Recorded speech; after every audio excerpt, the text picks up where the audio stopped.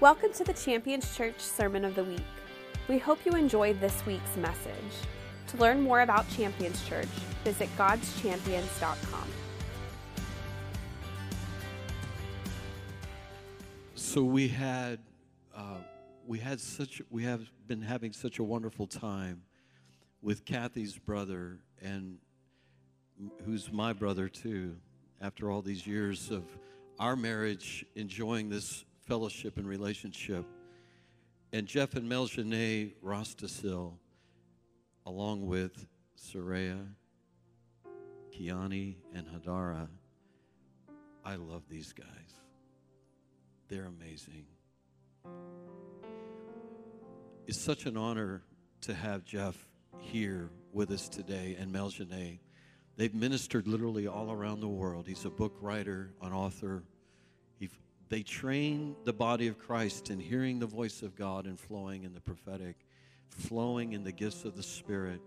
And today we have an honor at Champions Church on Father's Day to have Jeff Rostasil, Meljane, and the family here with us. I want you to do something. Stand with me and welcome this great man of God as he comes to minister the word today. Amen.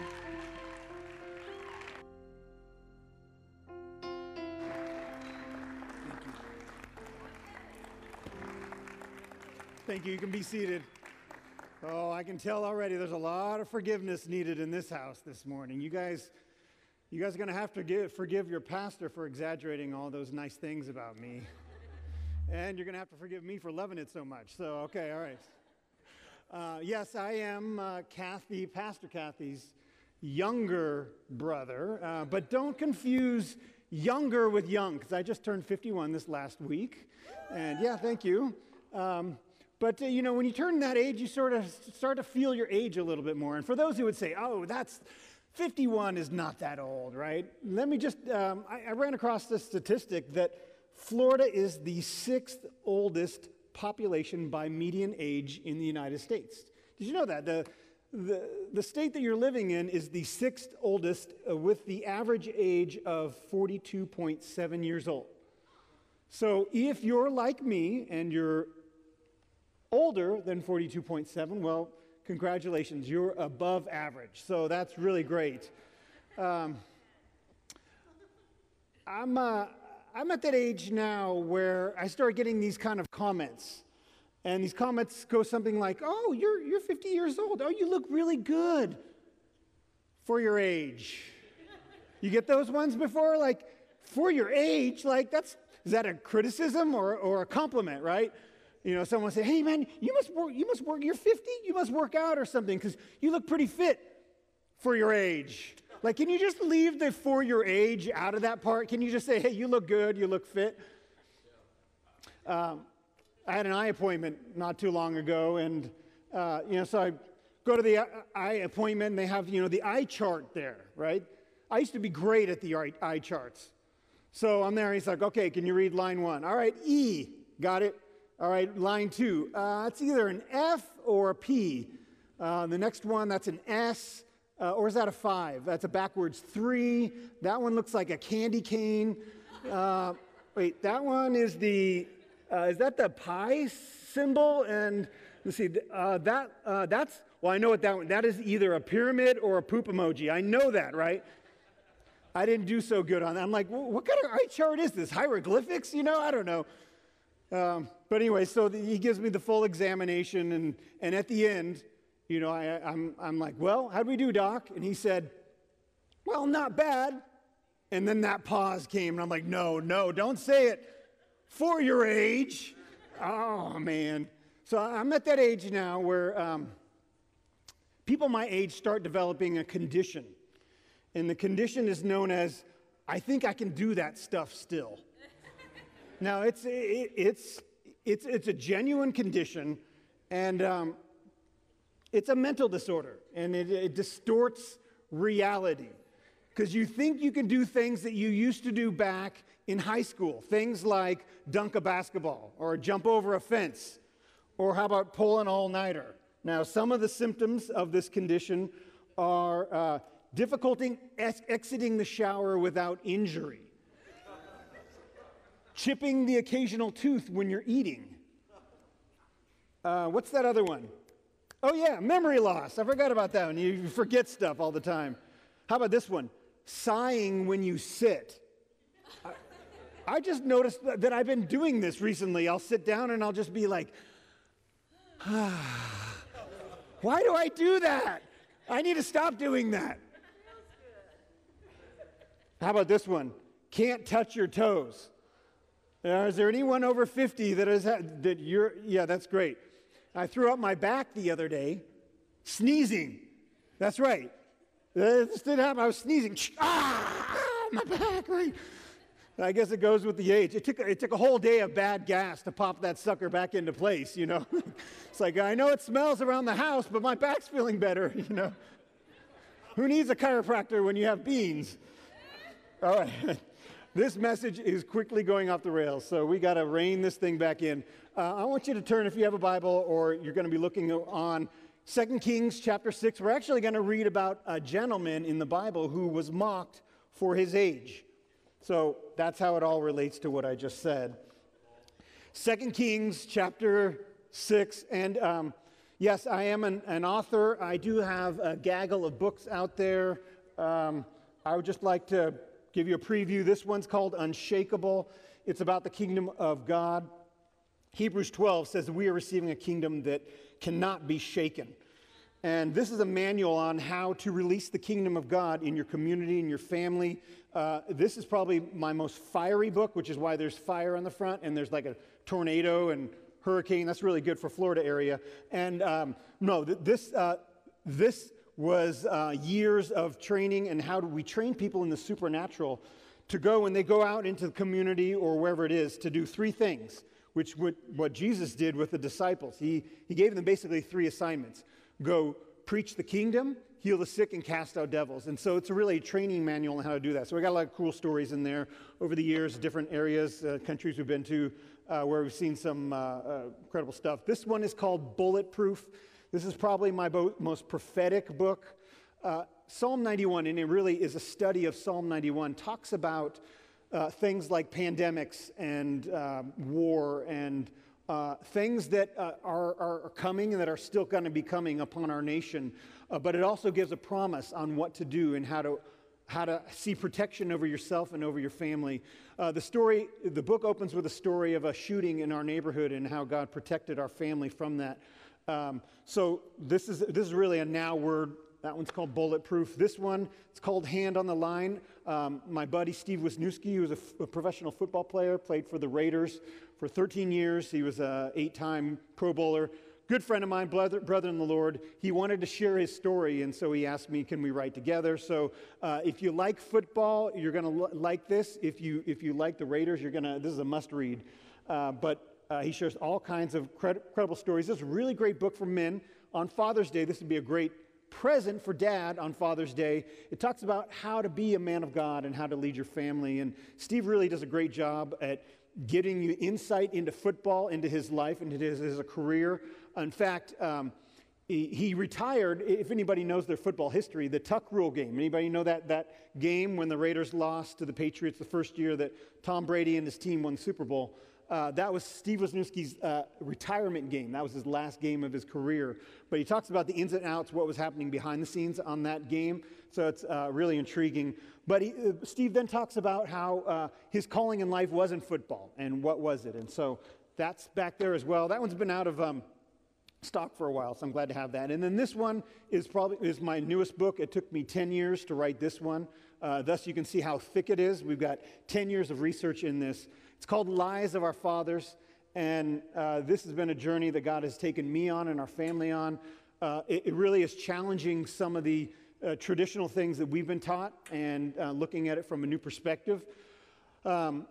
About 12 years ago, the Lord began to speak to us about what the new covenant is and what it looks like. And, you know, as we read about what the new covenant is, it says that He has put His laws upon our hearts. He'll write them upon our minds. And what does that really look like? And how do we walk that out? So this is the most theological book. It's also the most controversial book. So if you're interested in reading controversial books, this would be a good one for you. I was recently called a heretic online for writing this. So you can read for yourself if that's the case, all right? Second Key, we got those back there. So, by the way, and there is a fee for them. There's a charge. But if you're not able to pay that, we'll gladly give you a book. And I actually mailed the books this way, but I don't want to have to take them home. So what I'm going to do is, if anybody wants to get the Lives of the Fathers, we'll throw in another book for free, just so that we don't have to cart all these books home. I just want to leave them with you guys. And again, if you can't afford it, we'll gladly give you a book, all right? All right, 2 Kings chapter 6, verses 1 through 7. Father, I thank you for your word. It's beautiful, powerful. I ask that you would speak to us, open up our eyes, see wonderful things in your law. Teach us, correct us, rebuke us, encourage us, strengthen us, and most of all, help us to live it out. We ask for wisdom, insight, discernment, knowledge, understanding, and revelation. In Jesus' name. Amen. 2 Kings chapter 6, verse 1. Now the sons of the prophets said to Elisha, "See, the place where we dwell under your charge is too small for us. Let us go to the Jordan, and each of us get there a log, and let us make a place for us to dwell." And he answered, "Go." Then one of them said, "Be pleased to go with your servants." And he answered, "I will go." So he went with them, and when they came to the Jordan, they cut down trees.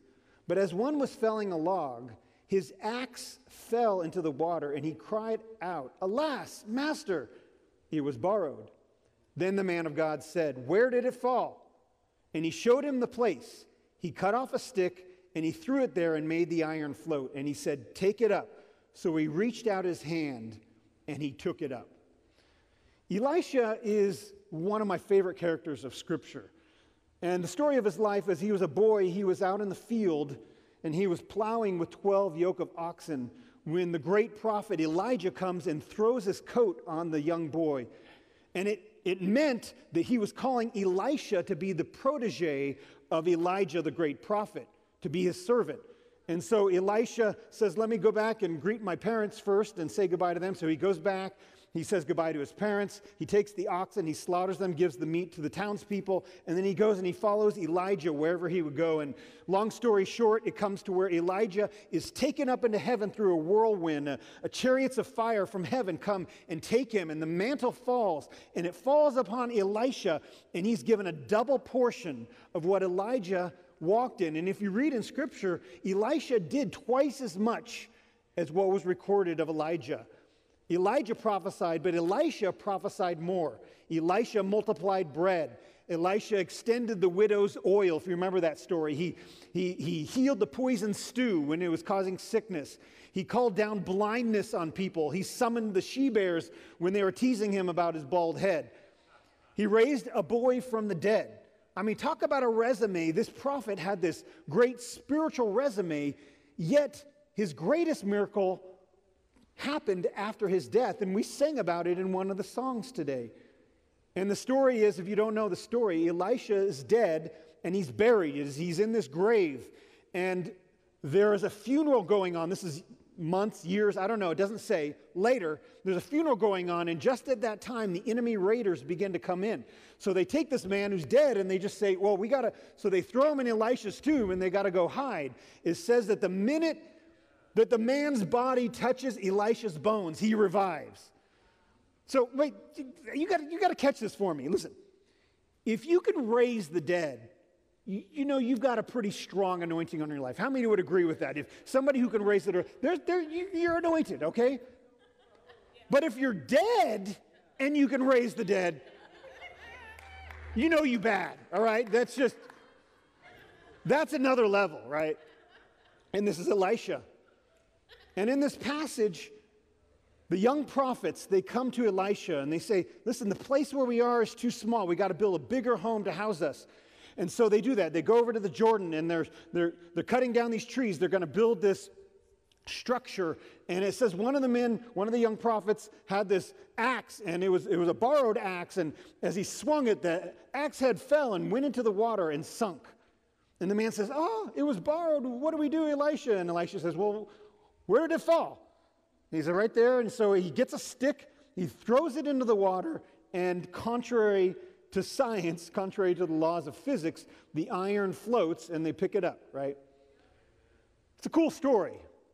And there's probably a lot we can glean from it. But this morning, what I want to hone in on is, how do we respond to unexpected loss? And how should we respond to unexpected loss?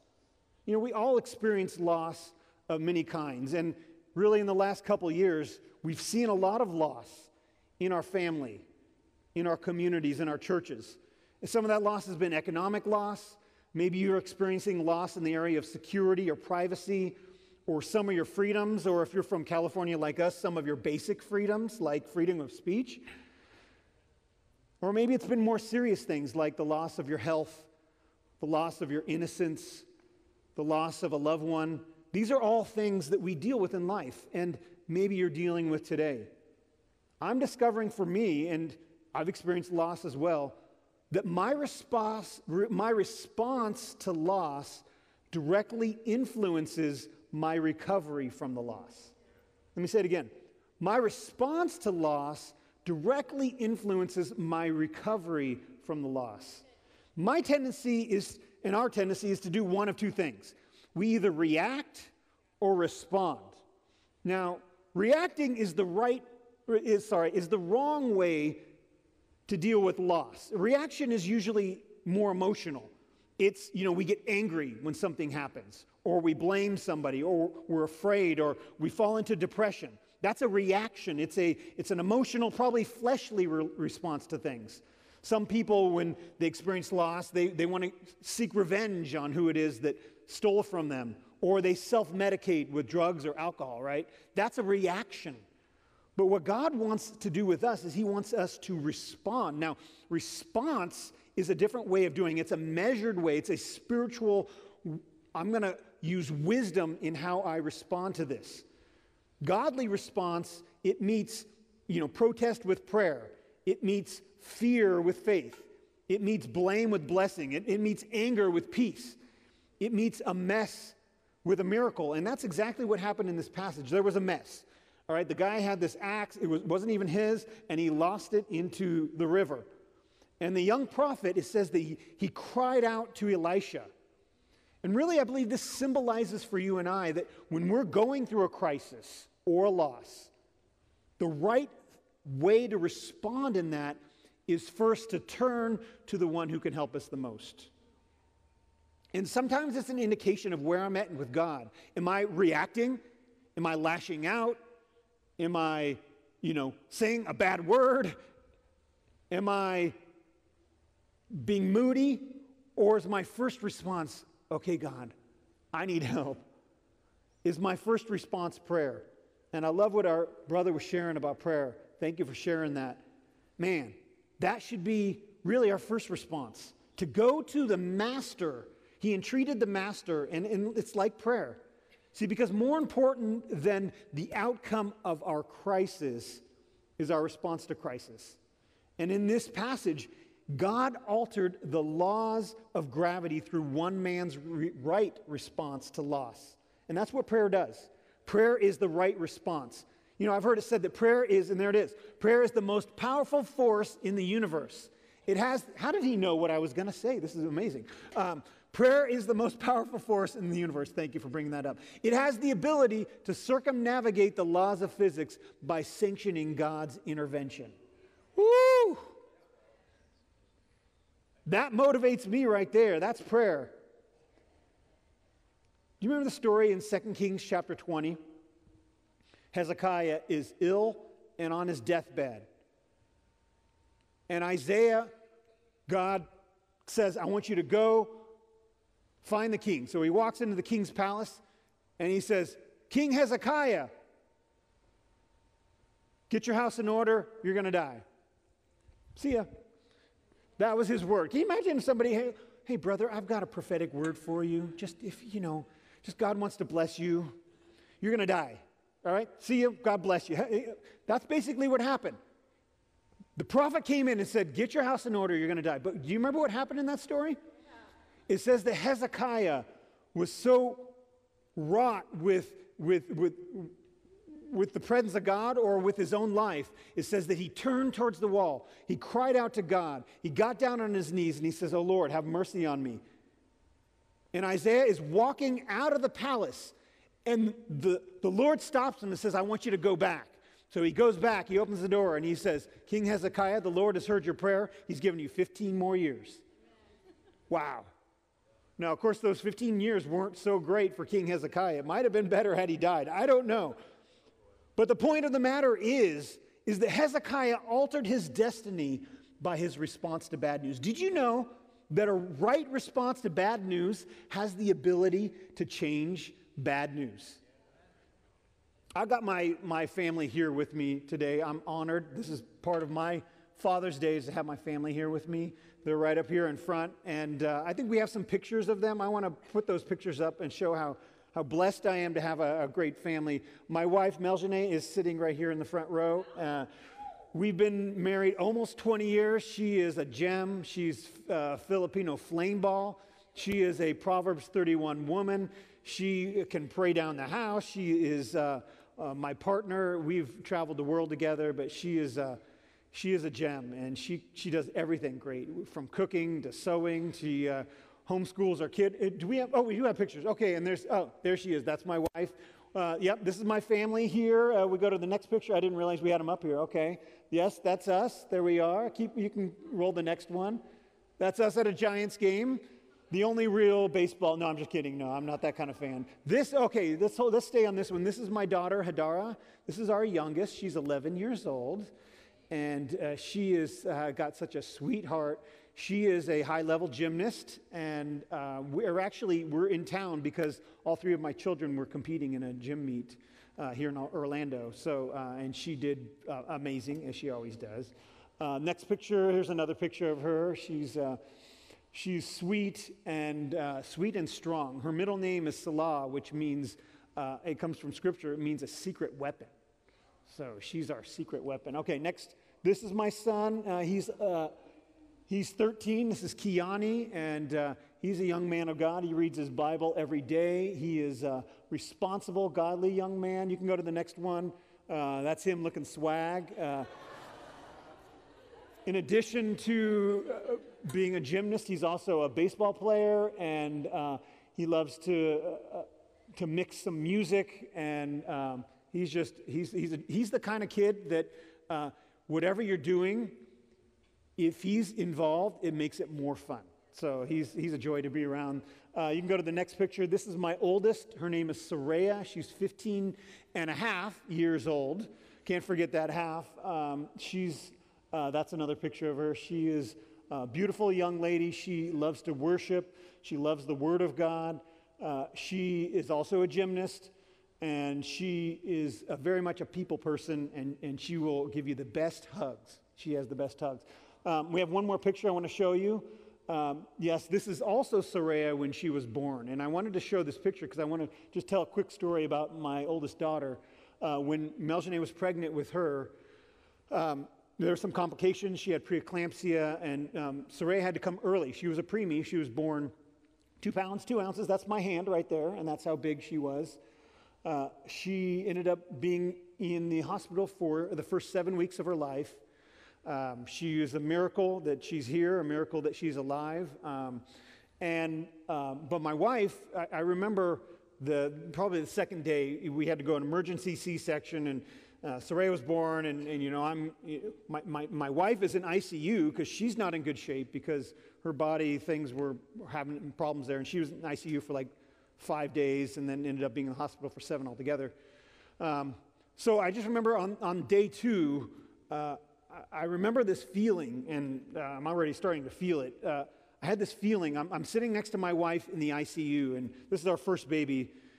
And I have this thought, just like, man, my wife is sitting here in the ICU, and they're trying to pump all this fluids out of her because she's not in good space. And then my daughter is in the NICU, and she's, you know, in this incubator bed, and, you know, they couldn't even find diapers that were big enough for her. She was so small. And the thought came to mind, like, it's not going so good right now, right? And the question that I wanted to ask was, and perhaps this happens for you when you're going through something, is, you know, why is this happening? And it's always the question that comes to mind. And it's not that that's an illegal question. It's not a bad question. It's just that it's not the best question. And as I'm sitting there, I'm like, man, my wife's in the ICU. My little baby girl is, you know, fighting for her life in the NICU. Why is this happening? And the Lord just wanted to check me, and then he said, Jeff, the question to ask is not, why is this happening, but how? And I was like, come again, how? Yes, how will God be glorified through this? And it was like a perspective change, and I needed to realize, instead of like trying to figure out, what did I do wrong that this happened to me? Or, what could have we done different for this not to happen? Instead, it was like, oh, how can God be glorified in the midst of my loss, in the midst of my crisis? And it was a perspective change. And all of a sudden, it went from my wife's in the ICU, my daughter is in the NICU, it's not going good, to my wife's in the ICU, my daughter's in the NICU. No changes, but they're still alive. And I can still fight for their life. And sure enough, God fought for their life as well. And they're here, and they're beautiful. And we had a testimony. In fact, we got to witness to all the nurses that handled Soraya during that time. We led one of them to the Lord. Our story went all the way up to the CEO of this particular hospital. So God got a testimony through my daughter's life, which was a joy for us. Amen. And I share that not for any other reason, but perhaps you're going through something like that right now. That God wants to help you with his perspective on things. That the loss that you're going through, perhaps you're experiencing a loss. So where do we go from here? So let me just give you 4 things from this passage that we can do to move on from loss. Number 1, build your home. In this story, the prophets came, and they came to Elisha, and they said, the place where we've got too small, we need to build, we need to grow. And I really sense that this church is in a place of growing. Obviously, there's a building here, and there's a vision here in this house. They've shared with me the vision, and it's great, and it's powerful. But the prophets felt like it was time to build. And I believe it is time to build and rebuild. It's time to build and rebuild prophetic and godly homes. If this pandemic has taught us anything, it's the value of our community and our family and our faith communities. A lot of us, we already homeschool our children, and so with the pandemic, that was just an easy step for us. But for some of you, that was a new encounter for you. Children at home more. You're working from home, the family life and the dynamics of that. And I really feel like we're in a season where God wants to build and strengthen homes so that we can have an influence on our community. One loss we've experienced is that strength of faith and community in our church family, that we've realized how much value there is. And I don't know what it's like out here in Florida, but in California, there were churches that were closed for like a year or even 2, or never really reopened their doors. And so people were forced into realizing, well, how can I worship God? There's not a building. And they realized, oh yeah, we can do it right here in our home. We can open up the Bible and have family devotions. We can call some friends, and we can get together, and we can grow deep in God's Word together. We can pray together. We can break bread together. We can have communion together. And they realize that church, the building and all this stuff's going to pass. As beautiful and as wonderful, and the vision you have here, it's awesome. But if this was all taken away, what we have as far as a community is what keeps us and sustains us. There's a saying that says, the light that shines the furthest shines brightest at home. Listen, you have a vision to go out into all the world and preach the gospel. That's great. But let the light in your home be the brightest and then shine out from there. Your family's your place to shine. I believe that healthy revivals don't just start in churches and spread. I believe they start in family life. Because if it just starts here and it doesn't affect our family life, then we still got marriages that are tense. We still have children that are rebellious, right? But once it hits our homes, man, that's when it really affects our communities. If we want to change the world around us, let's change the world we're living in. Amen? In my ministry, I'm focusing less on, I'm going to go out and do this in the world. I'm more focusing on what am I going to do here with these 3 children, and how am I going to raise them up so that they can reach others. It's less about changing the world and more about changing me.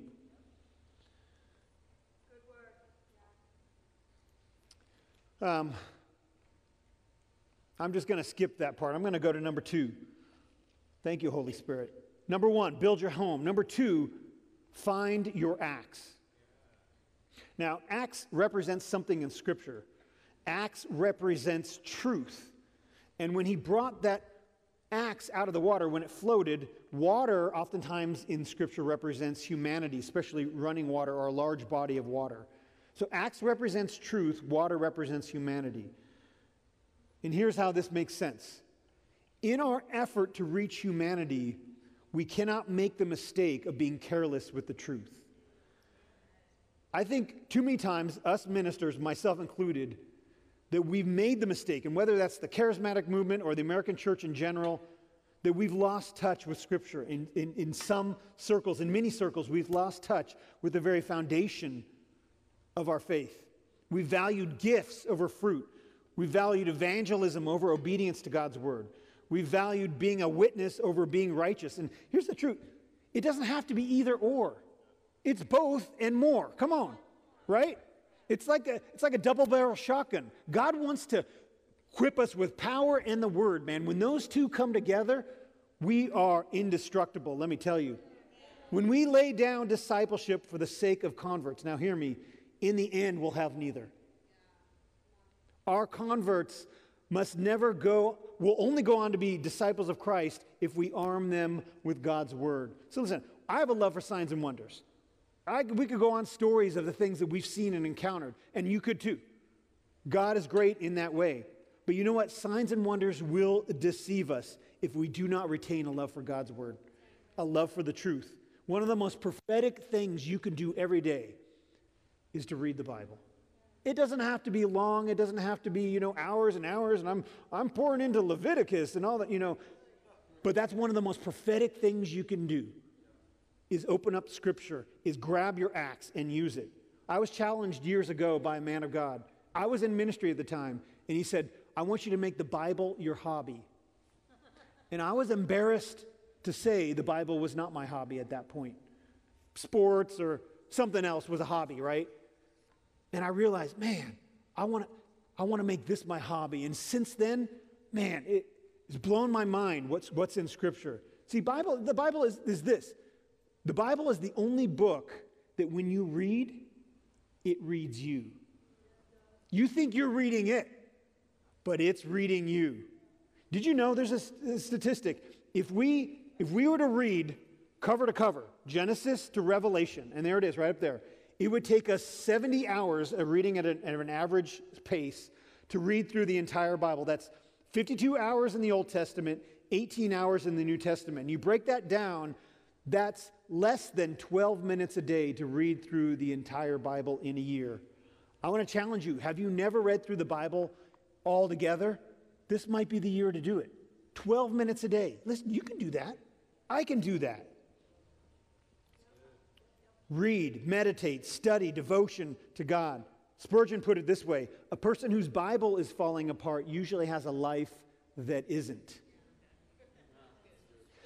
Melanie and I have a friend, we've known years ago. His name is Gijigi, and he's from Kenya. Just a great brother in the Lord. And I love how the Africans talk. Gijigi, he talks like this. And he lights up the room, right? But one time I was talking with Gijigi. I'm like, man, tell me about Kenya. And he's like, oh, Kenya, beautiful place. So as a boy growing up, and I'll spare you my bad accent. My poor attempt at an African accent. Anyway, so he said, growing up, when we were going to school, they told us to be careful of the pythons because we have, these big pythons in Kenya. And he said, we'd be walking to school, and they said, if a python just happens to get wrapped around your leg, pythons are constrictors, they're not venomous, gets wrapped around your leg, you just find a nearby stick, and if you break the stick, the python thinks that it's broken your legs and will loosen its grip, and you can get out. I'm like, that might be good if I go to the Everglades, you know what I'm saying? I was like, wow, that's interesting. Like, they didn't teach me that in school. It was like stop, drop, and roll, totally different culture, right? He's like, oh, yeah. He's all, the pythons get so big, they can get as large as a school bus. And I'm like, hold up. There's a python that can get as long as a school bus? He's all, yep. So that's not a python. That is a telephone pole with an attitude. I don't want to meet that snake. He's all, oh, there's a famous story. So he tells me about this.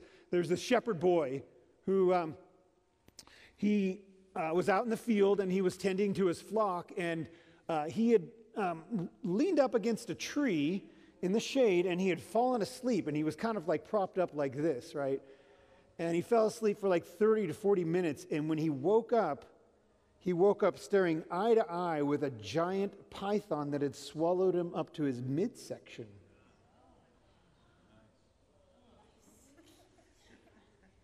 I don't like that kind of alarm, right? I don't like alarms in general, but that wouldn't be very pleasant. What would you do, right? Well, come to find out, he was wearing a belt, and on his belt he had a sword, and his sheath was sticking out like this as he was laying down. So the python couldn't swallow him any further because his sheath and sword were sticking out like this, so he had stopped him.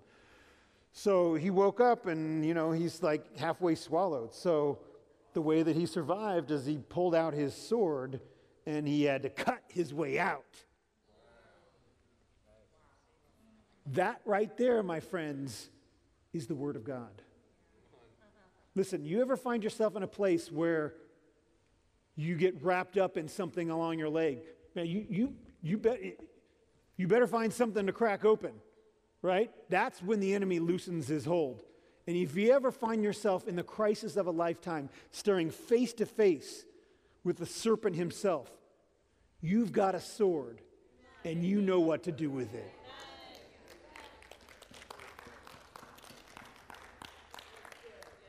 When we lose our axe head, we lose our power for service.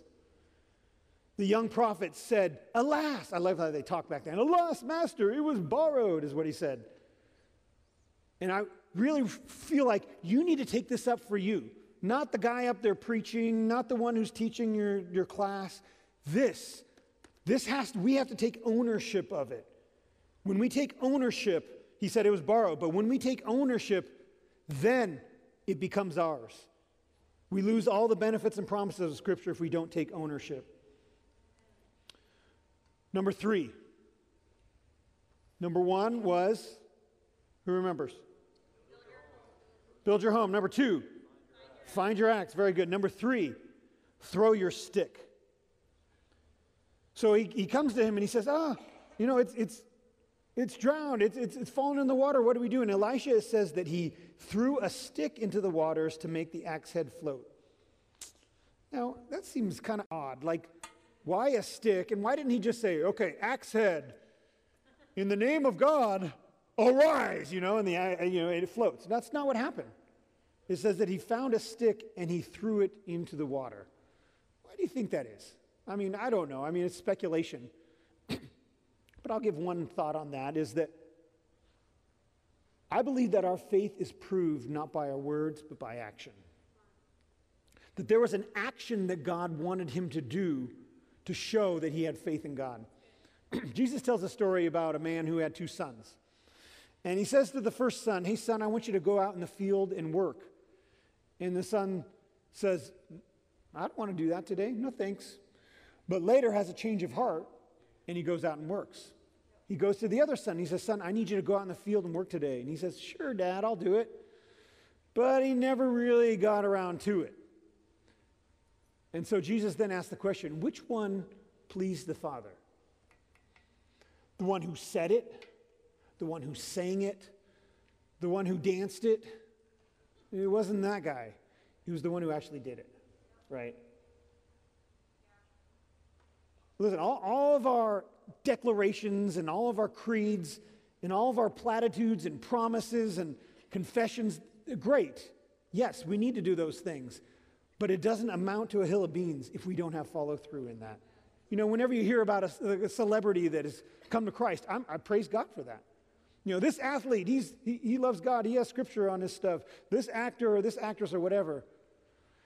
But you know what anymore? I got to see action. I mean, you may say it, but I got to see it in your activity. Because I tell you what, when we stand before God, he's not going to be like, "You know what?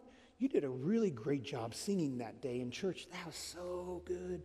Or, "Man, you taught that Bible study. That was we're all, myself included. In fact, the judgment's going to be harsher on those of us who stand up here and teach.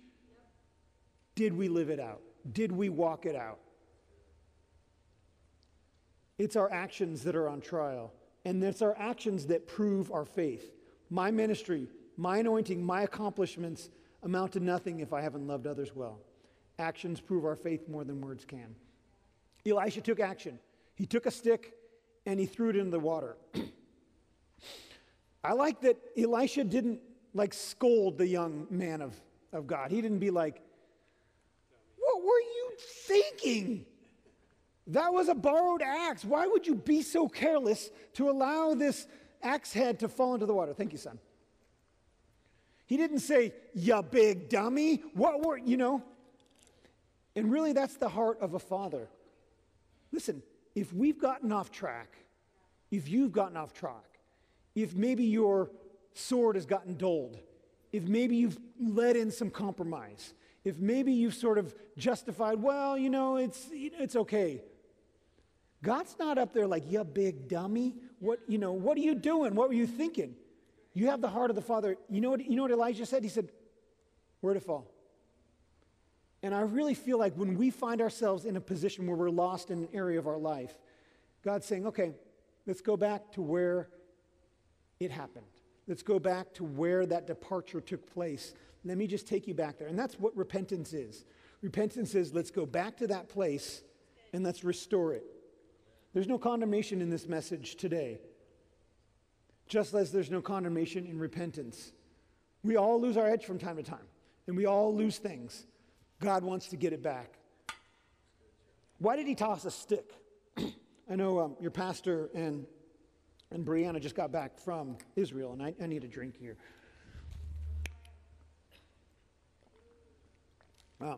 Years ago, my wife and I, we ministered in Jordan, and we got a chance to go to Israel. We had the unique opportunity to see the Jordan River from both sides, from the Jordan side and from the Israeli side. And what I didn't learn when I was on the Israeli side, that on the Jordan side, they had this monument that, it was right around the area where they believe John was baptizing and where Jesus was baptized in the Jordan, is they had a monument of where Elijah was caught up into the heavens and the mantle fell on Elisha. So it got me thinking, the same place where this story took place was the same waters where Jesus was baptized in. Same area, same waters. And here's why I think God had Elisha throw a stick into the water, because that stick represents the cross of Jesus Christ. Humanity is lost. We are all lost in our sin. We're drowning in sin. We're members of lost humanity. But God threw a stick into humanity, his son. Jesus was baptized in the same river that the axe head fell. In other words, he would be buried and raised to life just as the axe head was. That the saving of our souls, listen, the saving of our souls required a supernatural experience, the resurrection of Jesus Christ. And when we choose to pick up our cross and die to our sin and we're water baptized, he draws us out of the water and he raises us to life in Christ. That's the gospel. That's the good news right there. Throw your stick. And lastly, build your home, find your axe, throw your stick, and lastly, take it up.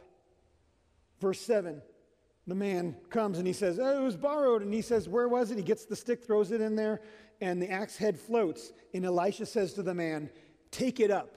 And he took it up. Now, when we use the phrase, take it up, what does that mean?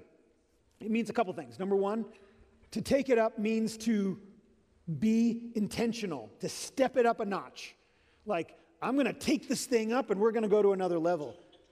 It also means to put into practice. And I believe that's the message and that's the word that I feel like I have for you guys today, is that it's time to take it up. Perhaps there's areas of your life that the Lord is saying it's time to step it up a notch. It might be your personal purity. It might be your prayer life. It might be your word life. It might be your home life. It might be, fathers leading devotions in your family, being intentional about doing that. It might be something to do that God's calling you to do, but it's time to step it up a notch and put it into practice. Be intentional about it. Be intentional about walking in the supernatural. Be intentional about studying God's word. Be intentional about prayer. Because listen, if we're not intentional in this day and age, it's not going to happen. There's way too many distractions around us. We've got to be intentional. It's not enough to just say, oh, well, it's going to happen probably by osmosis. We've got to take it up. And I believe in this moment, in this day, and in this hour, we've got to take up the Word of God in a new, fresh way. I'm praying for us as the prophetic movement, the charismatic movement, the Church of America, that we would have a love for Scripture. And we would have loved to say, not just to read it and study it, and that's great, but to put it into practice. That's where the honey is. That's where the beauty is, that we could say, you know what? Scripture says to do this. I think I'm going to start doing that. And that's when you see miracles happen around you. That's when you see things begin to be miraculous in your life. When we take up God's word, it becomes an axe head, a supernatural weapon in our hands. Make it your hobby. Take it up into your hand. Take it up into your heart. Take it up into your homes. Take it up in practice. I'm just going to ask Kathy if you would come back. We're going to transition right here. How are we doing on time? Okay. We're almost done. How many would just give me 5 more minutes? Just raise your hand if you'll give me 5 minutes. Okay. That's great. 5, 10, 15, 20, 20. Oh. We got at least another 2 hours. This is great. All right. Leviticus chapter. No, I'm kidding.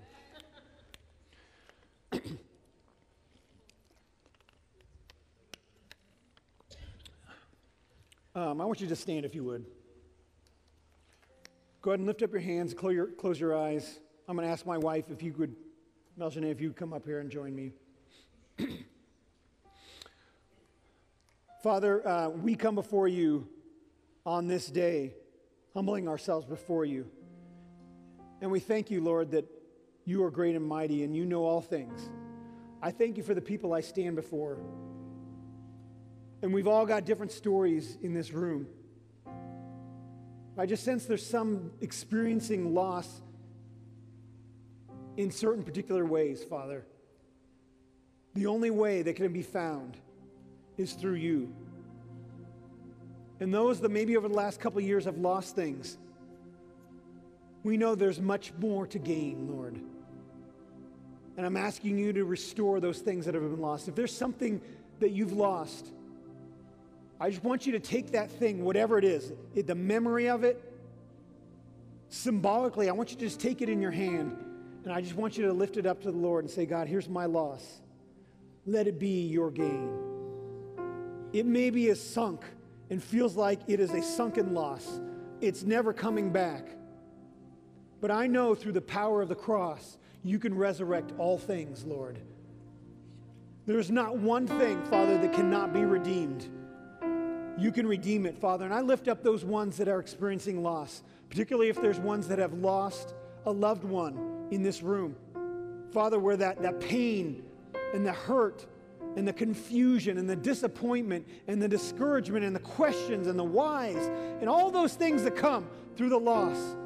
Father, I'm asking that you cut through that right now in this moment. Father, where ones have been self-medicating through alcohol or relationships or pleasures that are contrary to Scripture, Father, for those ones that have been just grappling where their joy has been taken away. There's no peace. They've just been clinging to things that are earthly to give them some sense of security.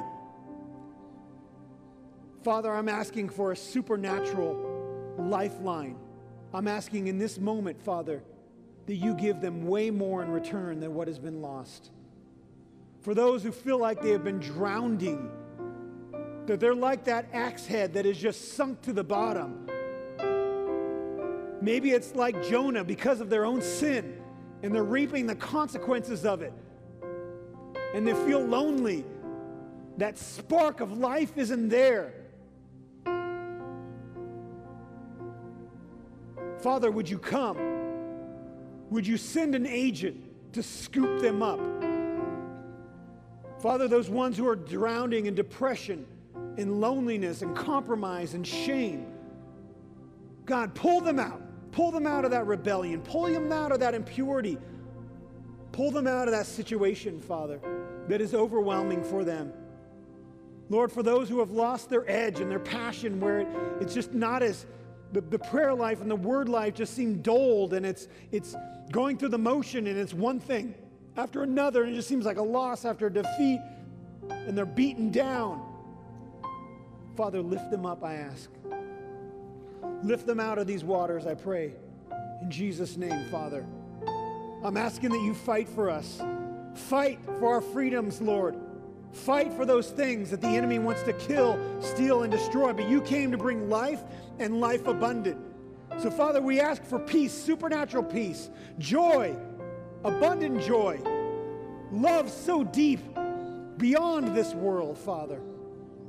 Saturate our hearts. Go ahead and lift up your hands. Father, Holy Spirit, I ask that you just waves of your presence come, Lord. Waves of your presence, Lord. Beyond our comprehension, Lord. Waves. Just receive the joy, the love, the peace. Let shame be washed away. Let guilt be released, Father. Father, things that we've said that have hurt others, Lord. Things, words that have been said that have been lodged into us, Lord. Release us from those things in Jesus' name. Come, Spirit of God. Come, Spirit of God. Come, waves of your goodness.